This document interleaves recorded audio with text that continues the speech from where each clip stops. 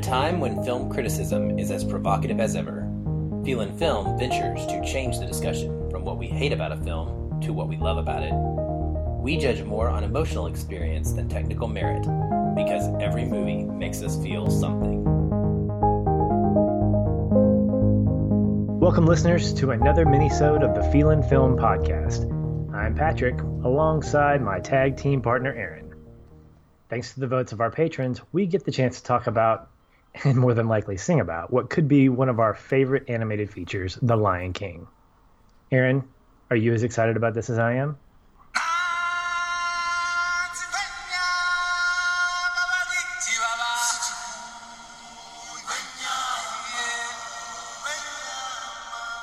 Well, Patrick, I figured I would spare our listeners hearing me try to reproduce that amazing opening song, since I have no idea how it really is supposed to be sung.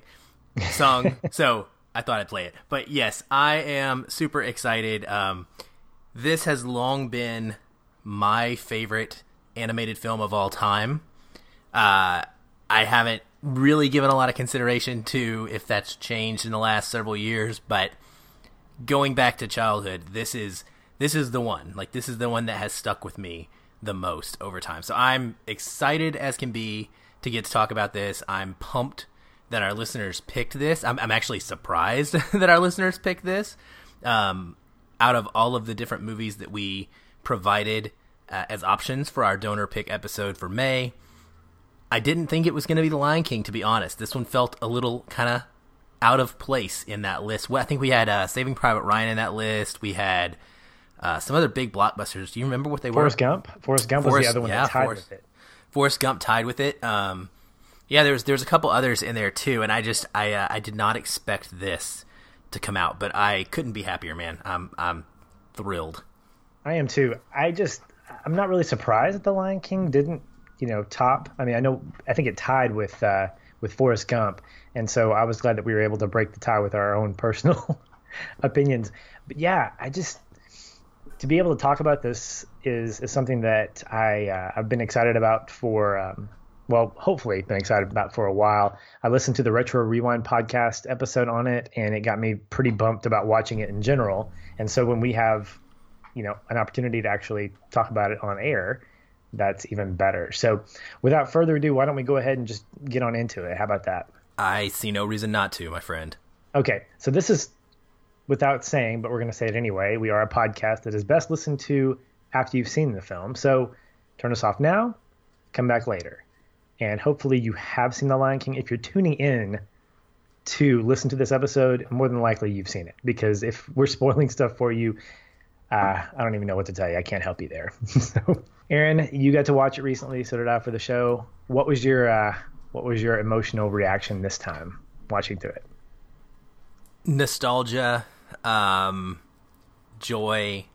It all comes just flushing back to me. I mean, it's one of those timeless movies. I know we call Beauty and the Beast the timeless tale, but this one, for me, the second that opening song hits, I mean, I'm in, right? It is in capturing of your attention, and you're completely engrossed from that moment. Like, it just grabs you. And there's something to be said about that, where films with extremely strong openings, and I mean, and I'm not doing this on purpose, Patrick, but to compare, like, that's what La La Land did so well that grabbed my attention as well.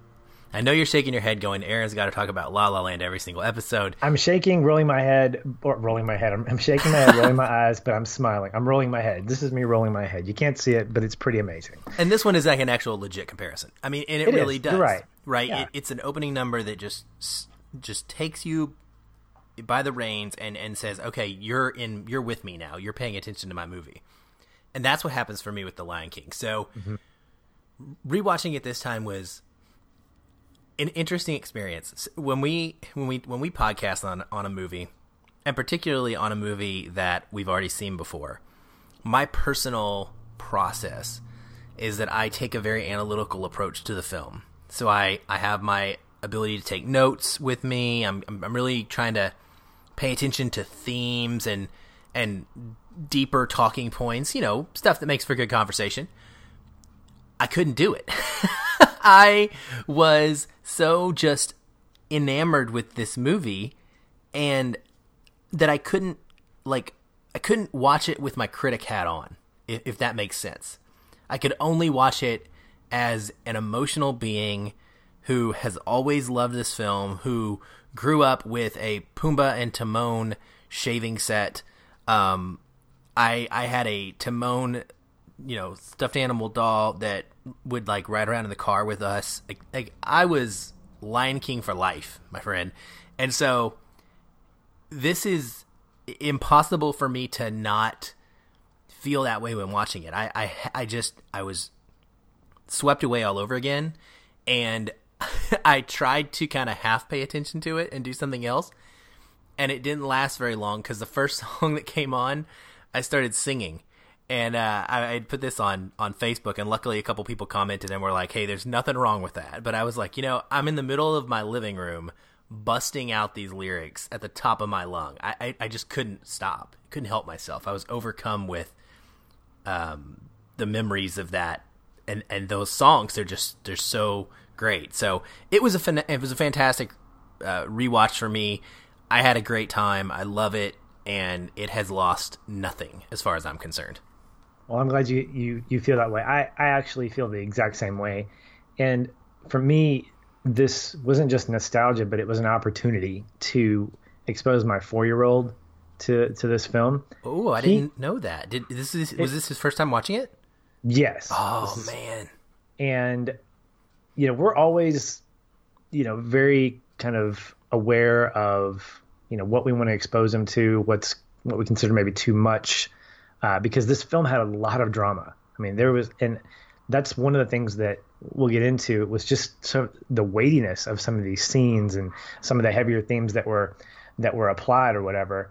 So exposing him to a movie like this, he was familiar with the Disney TV series The Lion Guard, which is really the story of Simba as an adult and his little boy. So we had to kind of explain to him that this is the story of Simba growing up, and that his dad is Mufasa, it's all this stuff.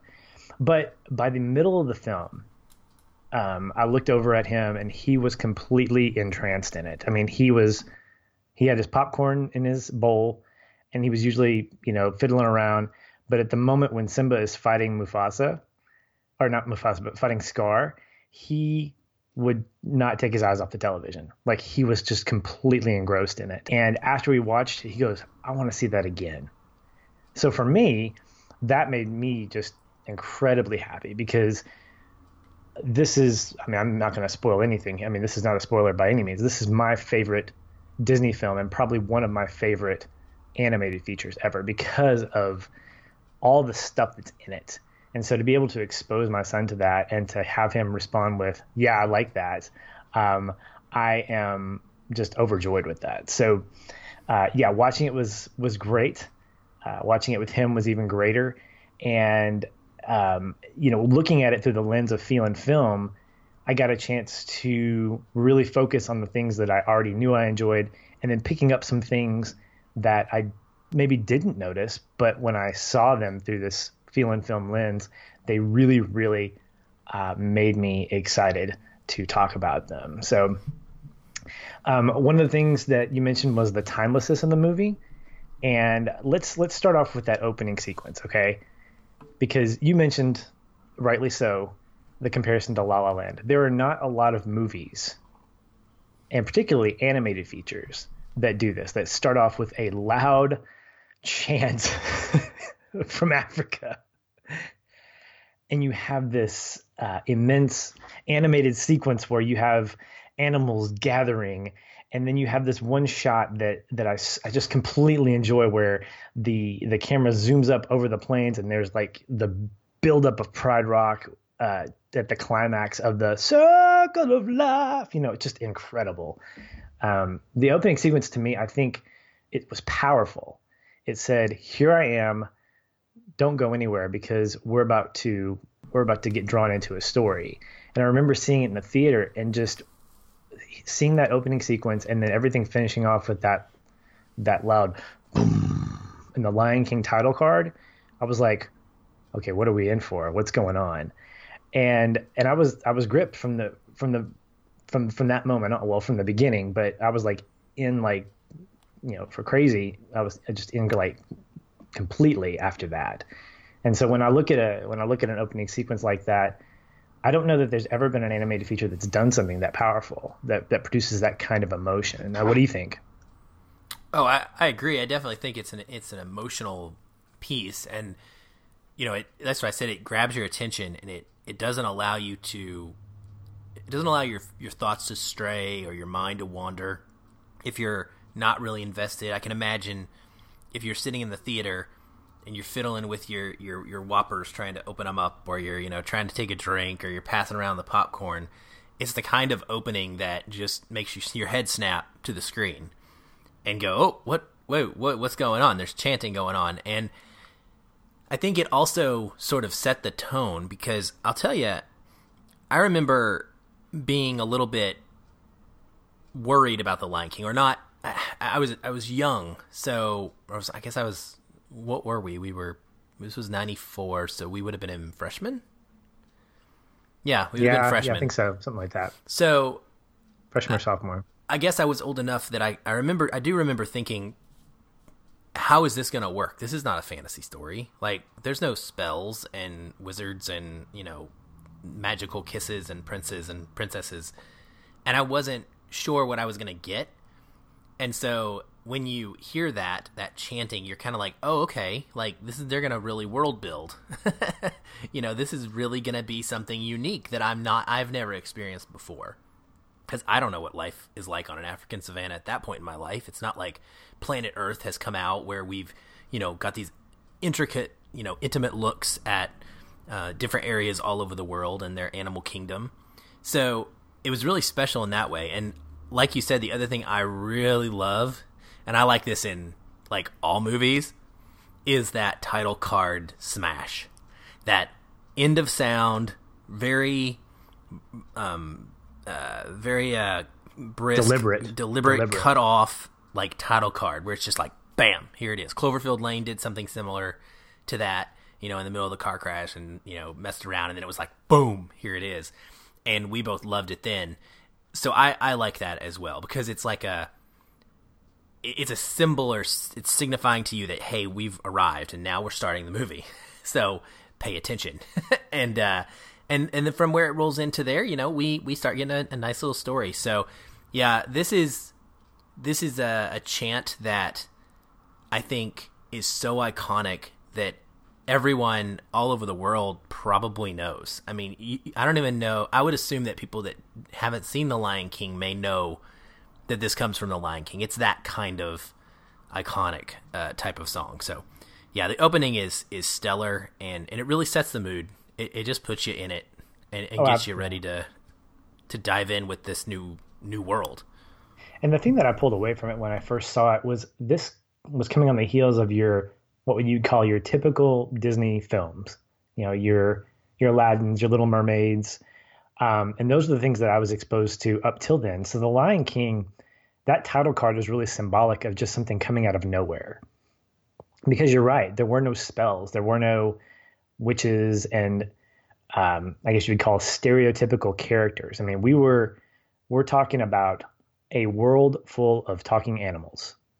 And I think we've gotten that before in some cases, but there was something different about experiencing this and finding that, I mean, in that whole sequence itself, not only the music, but that iconic moment, both at the beginning and the end, where Rafiki is holding up the child.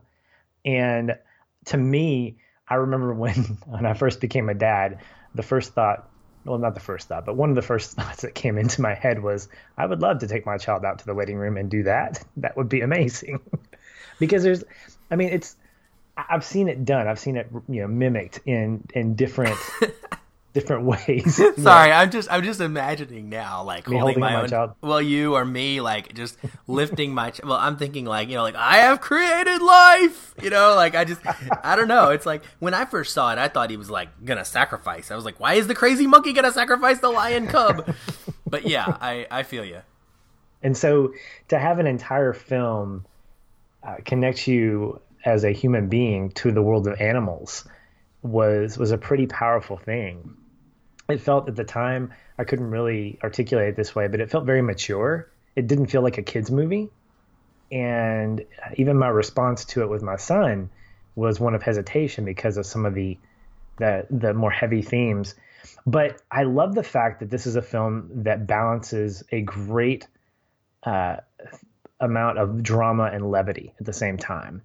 And the songs, let's just dive into that. The songs, I think, are what really drive this film. Not only the ones that we love singing, like I Just Can't Wait to Be King, Hakuna Matata. If you're not dancing and singing when these songs come on, you're a sad person. But also combined with Hans Zimmer's score. I mean, here's a guy who I love his stuff. I think he's fantastic. And I remember The Lion King was one of the first soundtracks that I was attracted to the score as a high school student. I think that it was the first time of me going, wow, there's something different there. There's something interesting. And I'll confess this to you. I was actually listening to the soundtrack today, which is not really a surprise. But I found that for the 20th anniversary or whatever it was, they released a quote deluxe edition of the soundtrack, which included like 6 or 7 other songs, 3 of which were instrumentals.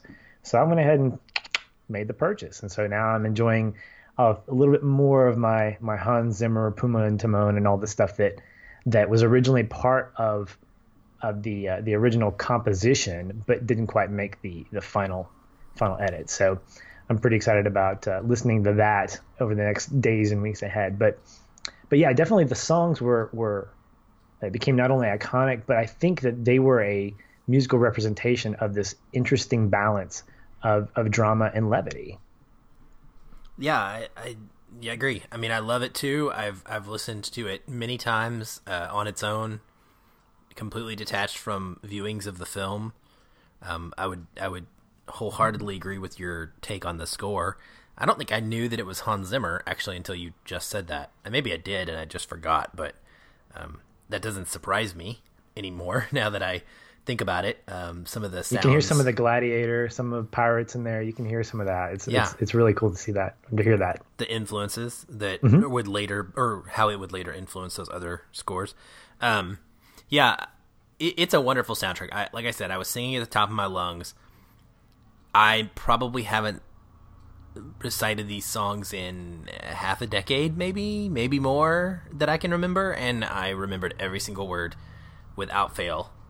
Every single note, every single tone, they're ingrained inside of me. I was belting out "Can You Feel the Love Tonight" to my cats. I mean, it was a bad sight, I'm sure. Because I'm sure it would be a wonderful sight. I'd love to have seen that on social media. No, you would not. But I mean, it just sweeps me away, man. And I think that when you talked about balance between levity and the drama, and this is definitely a heavier film, which I want to discuss in a little bit, that it's the pacing of the songs and the soundtrack are done so perfectly to where that's what I guess that's the definition of levity anyway, is we never wallow in these terrible times right for too long. We break them up with something interesting, and it's one thing to do that with the characters, but it just takes it to a whole nother level with these songs, because I don't think it would be quite the same when Simba, for example, I can't wait to be king, but I guess it's Hakuna Matata, when he meets Timon and Pumbaa, and he's things are down and he's kind of shaking around, and he meets them and there's some funny dialogue, but it's the song that really pushes the story forward. And that's one thing I love about these Disney songs, and some other Disney songs do this as well, but they move the story along. They're not just singing about a specific moment in time. Like, time progresses, and it is a method of taking a shortcut to somewhere we need to get. But it does so wonderfully, because it kind of gives you the overall sense of what would have been happening in that missed time that we're not spending with the characters. And so it replaces dialogue and replaces exposition, and I really enjoy that in this film. That's a great way. The only thing I would say is it provides those things in an entertaining way. The songs do that. I mean, let's take "Be Prepared" for instance. I mean, what a creepy song. Not creepy, but prepared. Yeah, and it's for a long time it was not one of my favorites. I almost kind of skipped through it, but watching it now, I can appreciate it so much more because, just like you said, I mean, what Scar sings about progresses the story. We find out what he's going to do, and we get a little bit more roundedness to his character, where he's, deceptive and to a point where he's almost pretty scary looking or scary seeming. He's just like pretty scary seeming. Okay, he is. He's terrifying. He's I read in the trivia that he's the only lion in the movie whose claws stay out the whole time. Nice. Like they never retract. So I don't know what that means. If that just means he's whatever. It's a good touch. It is a good, yeah. And Jeremy Irons just nails his character. It's just this creep factor that's incredible, and it makes you really, really despise him. And we haven't even gotten to the pinnacle moment where I'm ready to punch him in the face. Yeah. With a sharp object. But these songs, there doesn't seem to be a song that's out of place. Like, it doesn't feel like, oh, let's just throw in a funny song there. So Just Can't Wait to Be King. We have this excitement in Simba of like, look, I'm going to be the man. I'm excited about this. And of course, Zazu makes a great little, foil to him in that regard. And then we get into, Hakuna Matata, Be Prepared. And then even, Can You Feel the Love Tonight, which I think as popular as it is in getting awards, to me, it's the weakest of the songs. Just because it's what? Yeah, I think. Oh my gosh! I explain. Go ahead. I think it's because of the fact that it's typical Disney. It's your love song, and your, whatever. Because the movie would work without the romance. I think it would. Yeah. No, I agree. I agree it would. I can see where if you believe the film doesn't need the love story, then the song becomes expendable too, pretty easily. Right. It didn't lose anything with it, but it didn't gain anything with it either, I don't think. I disagree, but go ahead. Okay. But no, I mean, I was just going to say, for even I don't think there was a bad song in the film. And I think they all served a purposeful thing. And I think that's something that Disney has going for it, is that the songwriters, both music and lyrics, are all somewhat purposeful. But with a movie like this, I think it really stands out as something that's intentionally purposeful and intentionally drives the plot along. So I enjoyed that quite a bit. It helped introduce us to characters, to Simba and his relationship with Nala. And then, of course, what you mentioned, two of my favorite characters, sidekicks, who were great, despite what certain people have to say about Disney sidekicks, Pumbaa and Timon. You have a genuine love for all of these characters, and it was a fantastic ensemble cast from that regard. So the characters themselves brought about importance and purpose. I don't know that there was a character that felt like thrown away. Maybe Nala's mom, but that's about it. Yeah, I don't see any weak main characters or side characters in the primary side characters in the film. Like this one, in other films, Disney films, there are definitely characters where I'm just like, okay, whatever, like you don't matter to me. But that is not the case here. Zazu, it works perfectly. The hyenas work perfectly. Yeah. Everybody's role plays out. Rafiki, works perfectly. They all fit to me, and I love that you point that out because that's not always the case. So speaking of which, do you have a favorite character? Well, in Lion King? I mean, I kind of tipped my hand a little bit when I said I had a Timon stuffed animal that I used to carry around in the car and sleep with, and I was obsessed with Timon. I mean, you can ask my parents. Don't, but you could. And ask Aaron's dad about Timon. Okay, go ahead. I was legitimately obsessed with that character, Patrick. I had everything you could imagine. You know when you, I don't know, you probably went through this phase when you were a kid and you would go to the Disney store in the mall. And for me, it was, if there was Timon gear merchandise, I wanted everything. And I mean, I told you I had like a fake shaving set. I mean, that's like hardcore when you start getting that kind of stuff for a character. And mind you guys, remember, this movie came out when I was a freshman in high school. So this is a little bit odd at this point, but I was so completely obsessed with Timon. I just thought he was the man. And I think it's because the thing I was discovering at that time in my life, we just put an article out. This is going to tie in a little bit. So since The Lion King is technically a coming-of-age story, I'm going to mention this. We just did a coming-of-age story in Almost Famous last week on our main episode. And during the midweek, we published on the website an article where myself, Patrick, and our 3 other staff members all kind of wrote a blurb up about one of our favorite coming-of-age films.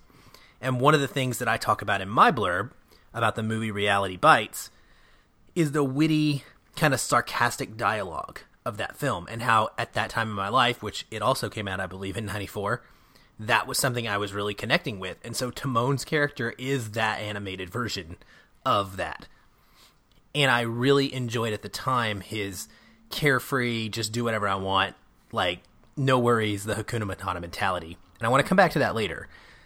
But to answer the question today, in the present, the character that I really connected with on this viewing shocked me to no end. I was very surprised when I didn't just shotgun the answer to this question and I actually put some thought to it. And it's Nala. I thought it was going to be Ed. Ed. Ed is great, though. No, it's Nala. And I like it for a couple reasons. She's definitely not perfect. She is a flawed character as well. For one thing, she had a responsibility to not let Simba lie as his friend, but she kind of lets him go into the elephant graveyard. She doesn't really stop everything from happening. But what I love about her is the fact that she then is the one that goes looking for him, right? She's the one that seeks him out. And I guess watching their relationship, this is probably something, and I can see why I wouldn't have necessarily connected to this when I was, however old you are in freshman year, 15 or whatever. Gosh, what are you when you're 14, 15? We'll call it that. Yeah. But the fact that their friendship goes from this, or their relationship goes from this friendship to this blossoming romance that is part of the nature and the circle of life that the movie is really showing us about the African wildlands and this type of, cats. This is reality. Like, this is what would happen. And so, I mean, well, they may not like sing songs together and all that stuff, but the romance between them and the fact that, the lion who needs a lioness to make lion cubs to keep, the lion line. Keep the pride alive. Yeah, I like that. Keep the pride alive is a very real thing. And so I really enjoy watching them grow from that innocent, fun friendship into, it's like best friends becoming lovers. And I feel like it's so pure and so sweet. And the fact that she is the one that seeks him out to help draw him back in. She's the one that petitions him and really, impresses upon him the importance of living up to his potential, inspires him, motivates him. I can resonate with that. And I can relate to that as someone who would say, that if I had a spouse right now or in the past, like a significant other, those are things that person would do for me. They would drive me to be my best. And so I see that in Nala, and I really liked her this time around for some reason. For that reason. I think what she does also is, you mentioned that she's a strong character, and she grows into a strong character. I didn't realize that Moira Kelly actually voiced the adult Nala. Did not know that either. Yeah, so I was like, is that Moira Kelly? Yeah, it is Moira Kelly. I like her. But we talked about this a little bit, I think, yeah, we talked about it. I think about Disney characters are typically, at least female characters typically aren't that, uh, well, I guess traditionally are not that strong. They're usually like damsels in distress and things like that. And I love that The Lion King really, I think it starts to turn the trend where you have an equal type of strength with a female character to her male counterpart. I think that it says something about writers caring about all characters and not just trying to put stereotypical maybe genders in a box or whatever. And the fact that they do it with lions and lionesses are makes that even more unique. But yeah, for all the reasons you mentioned, I think she's a fantastic character. Not my favorite, but definitely a fantastic character. For me, I'm gonna have to go, and I've always been this way. Rafiki has always been my favorite. When I was in Kenya last year, this is another reason I just love this movie, is I got to actually see in the flesh, in live. I got to see what the Serengeti looked like. So I got to see this animated thing that I grew up watching look like in actuality. Wow. And so going over there and learning a little bit of Swahili, finding that the word Rafiki means friend, thought that was fantastic.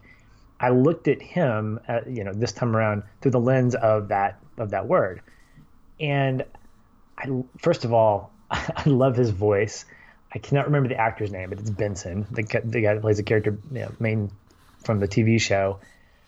But I love that he is. I don't know. I think he's optimistic. He's hopeful. I love that he is I don't know, not really Jiminy Cricket. I think Nala plays more of the Jiminy Cricket to Simba, because she tells him to own up to his stuff. But Rafiki is one of these characters that I think he saw the potential for Simba right, at his birth. And the moment that he is, I don't know, I guess he grabs some grass that Simba's apparently, laid in or whatever, and he starts mixing it in that big bowl, and he goes, "Oh, he's alive!" And he starts laughing. I love his demeanor. I love the fact that I feel like he's a character that didn't lose hope. I mean, he was sad, and I think he was maybe on the brink of it, but then he gets this moment, and from that moment on, he gets his joy back. And then when he finds Simba, that whole encounter with hitting him on the head, and he goes, "Man, that hurts. The past can hurt," Mm-hmm. And I think I think the way he emits a sense of hope in that, I've always loved that about him. I've always loved the fact that he seems to be sort of the back end thread of this whole story. Like, he seems to always be there at crucial moments, even though he's not part of like the fight, even though he's not part of like the day-to-day stuff. He's there kind of as maybe an overseer. And I know that kind of drew me to him. I thought it made him kind of, well, just kind of almost supernatural in some ways. Oh, I liked him. I would definitely agree with the fact that he has a supernatural aspect to him. Mm-hmm. And as someone who's, I mean, he's kind of like a shaman in a lot of ways. He's the spiritual leader and wise man of the tribe, as it were. And so in a way, he's a seer as well. He kind of sees the future. I think some of that, though, can also be attributed to having gone through these cycles many times. He's obviously very experienced, and the wise man. I don't know that he necessarily would see Simba as having some extraordinary potential, as much as knowing that Simba's role is ultimately, no matter what, it's going to be to take over the pride. So from the very beginning, instilling that in him and directing him toward that goal, pushing him towards becoming what he knows that he's going to have to become. So it's almost, I guess I see it more of as a way of, like, I'm going to be with my son, right? I'm going to believe in my son's potential, and I'm going to push him toward his potential, even though I don't necessarily know the exact outcome of what that's going to be. Does that make any sense? Yeah. More so than seeing the future. The idea of him seing the future. Right. Then again, he does like have some swirling leaves in the sky, and he's got a Gandalf staff. So what can I say? Yeah. Good point. That theme, that father son, and owning up to your potential, but not even that, really leading into realizing who you were meant to be, was something I really gravitated towards. I mean, it's something that you and I we know about within our specific faith. That's something that it's a theme that kind of lives in our faith of who we are meant to be, who we identify ourselves with, and how that plays a part in how we live life. And I think that's probably what drew me to the story from a faith-based perspective. I mean, there were definitely some themes of that. Now, that theme is still pretty strong, but there's having a child, having a son, I definitely connect with the father-son aspect of it. There were moments when, I kid you not, the scene where it's just after Simba's been rescued by Mufasa at the elephant graveyard, and he says, nobody messes with your dad. And they've had a little talk, and he says, you've got to be careful. And they start playing, they start roughhousing a little bit, kind of, I don't know what you call it, tumbling. My son, I kid you not, looks at the movie, comes back to me, and then starts imitating Simba. That's awesome. And I'm like, so awesome. And my wife looks at me, and she just kind of gives that look like, that's your son. Like, you better soak this up because this is amazing. And I'm like, yes, it is. And that's not a moment I necessarily envisioned, but it was perfect for me because what I connected with the movie, my son connected with it from a completely different standpoint. And I loved it because we both connected to it together. It's one that I definitely want to continue. I want to share it with him again when he's not bouncing off the walls and wanting to talk and ask tons of questions. But that moment really helped solidify the fact that the father-son aspect is such a strong and now personal connecting point with me. The theme of family in general is a big thing.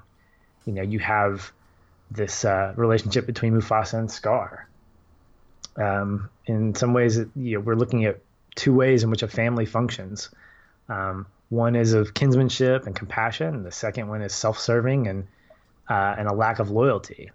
Almost a sense of like family loyalty versus like political loyalty when you have like Mufasa compared to Scar. And I thought that was something that was incredibly poignant in this viewing, was seeing how family looks based on different motivations.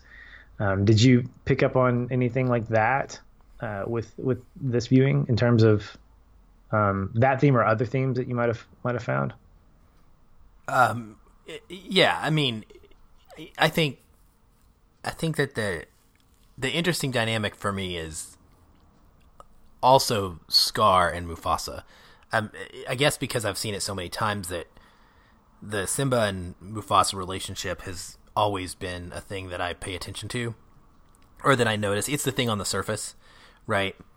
I love, you had written down something about Simba speaking to Cloud Mufasa, and I just laughed because you have to differentiate regular Mufasa and Cloud Mufasa. But having lost my mother, I can tell you that is a great depiction of what it's like to imagine speaking to a parent that's gone, and imagine that parent speaking back to you and envisioning what they might say to you and the advice that they might give. So I do love that, and I think that one of the things I wanted to mention and talk about briefly would be that the idea of Hakuna Matata, because it's such a fantastic song, and I love Timon and Pumbaa so much.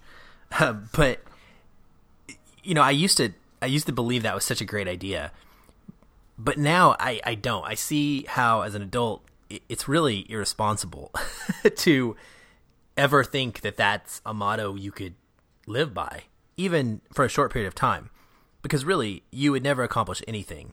No one would ever meet their goals or have any responsibilities. No one would ever face any challenges. They'd just turn away from them because they were too hard. No one would really mature or grow up. And I don't think that anybody would ever be able to be a part of a caring and giving community, which is what this film's family is really about. It's not just about these two lions. The family is the entire savannah, right? The way that the circle of life plays into this, it affects everybody. When Mufasa is in charge as the experienced, good, strong leader who tells Simba, he says, what did he say? He says something to the effect of, I don't go looking for trouble. Right. I'm only brave when I have to be. Right? Yeah. He rules for the people, for the other lions and for the other animals. Scar, obviously doing so, is selfish, and so they all suffer.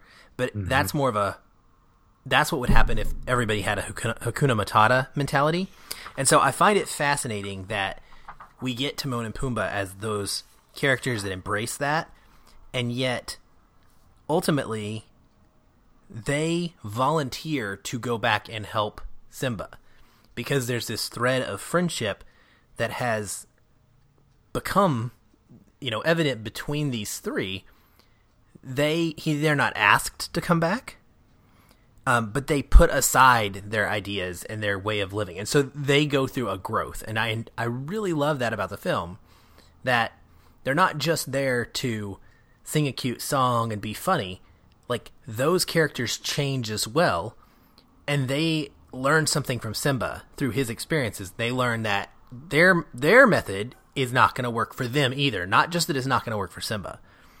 And so, they come with him, and they get to find what friendship is and what it means. And it's helping, it's sacrificial. It's more than just living with no worries. So that's one of the things that I noticed this time around as well. Yeah. I look at that, and obviously that plays into the coming of age theme that we have hit on with Almost Famous, where it's not just the main character's growth, but also supplementary characters that find ways to change and mature.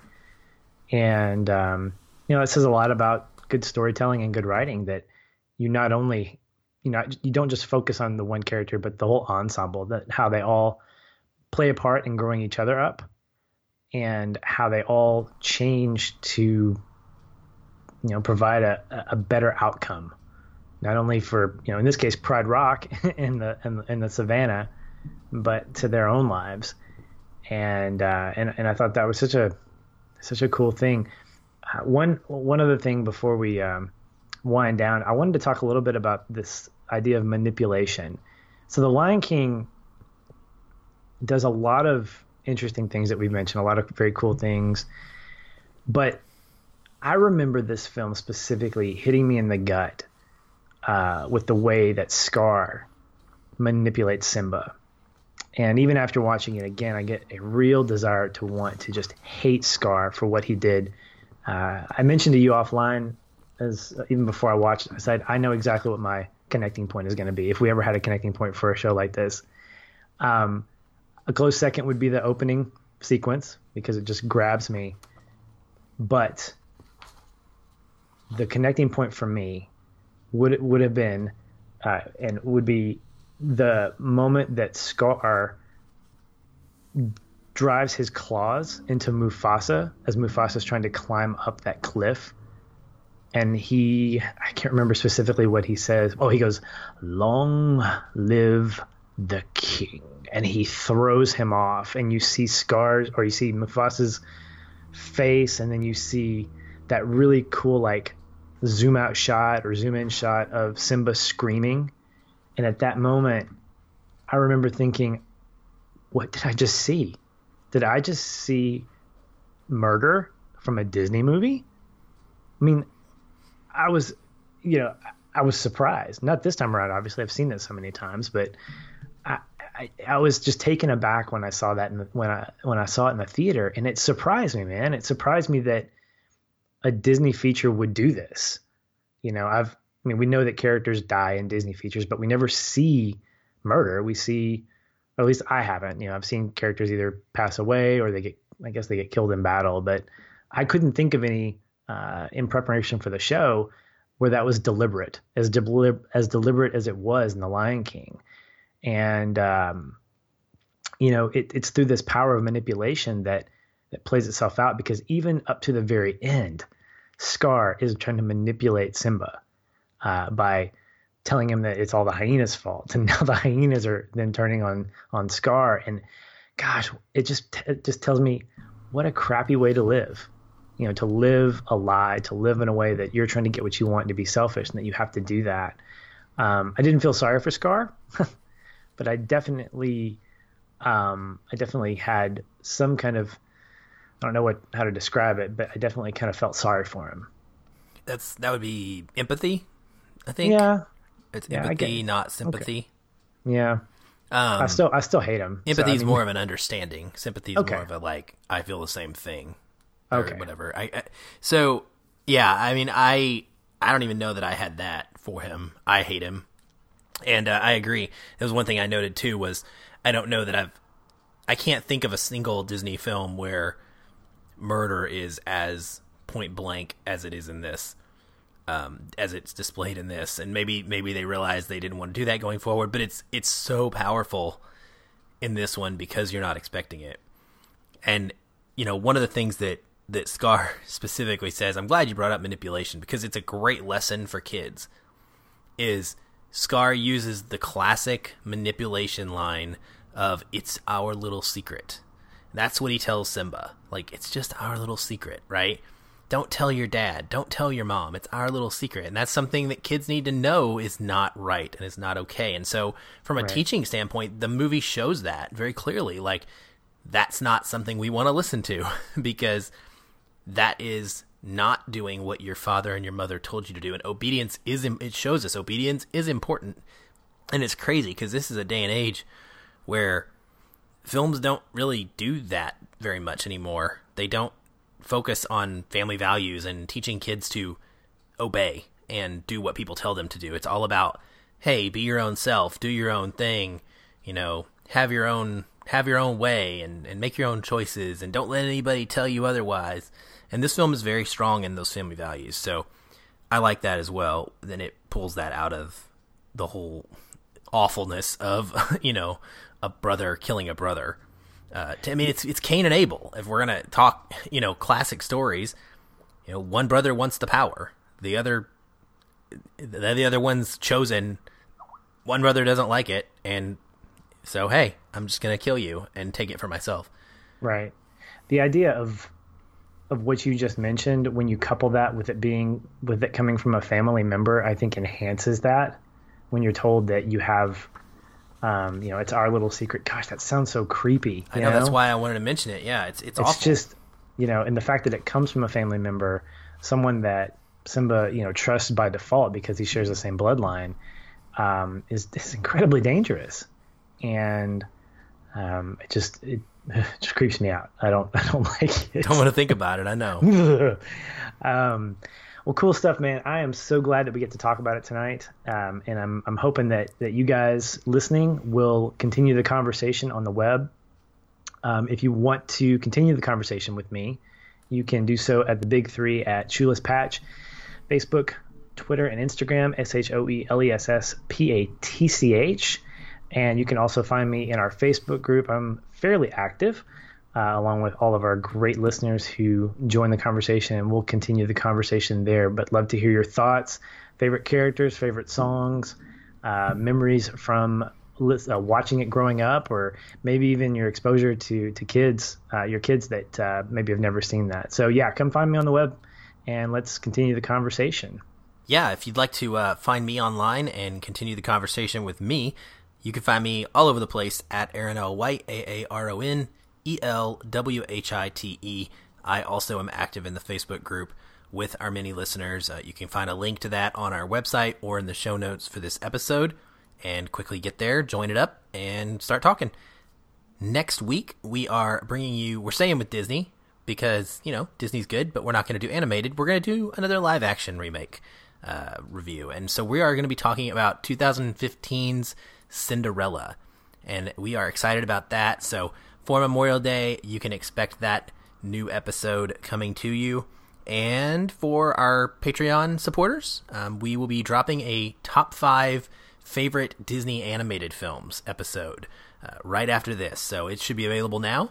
And all of our reward levels on Patreon have access to the full catalog of bonus episodes. I think that is as cheap as $2 a month. So we would love your support. It goes a long way, and it helps us keep creating the amazing content that we like to create and doing our best to put as much out as you want to hear. So if you're interested, patreon.com/feelinfilm. We would love to have you come be part of that supportive family. Patrick, I'm so glad again that our listeners chose this episode. So thankful for all of you who voted, and I'm pumped we got to talk about this one. I am too, man. And that about wraps it up for this episode. So as we always say on the show, stay positive and keep feeling film.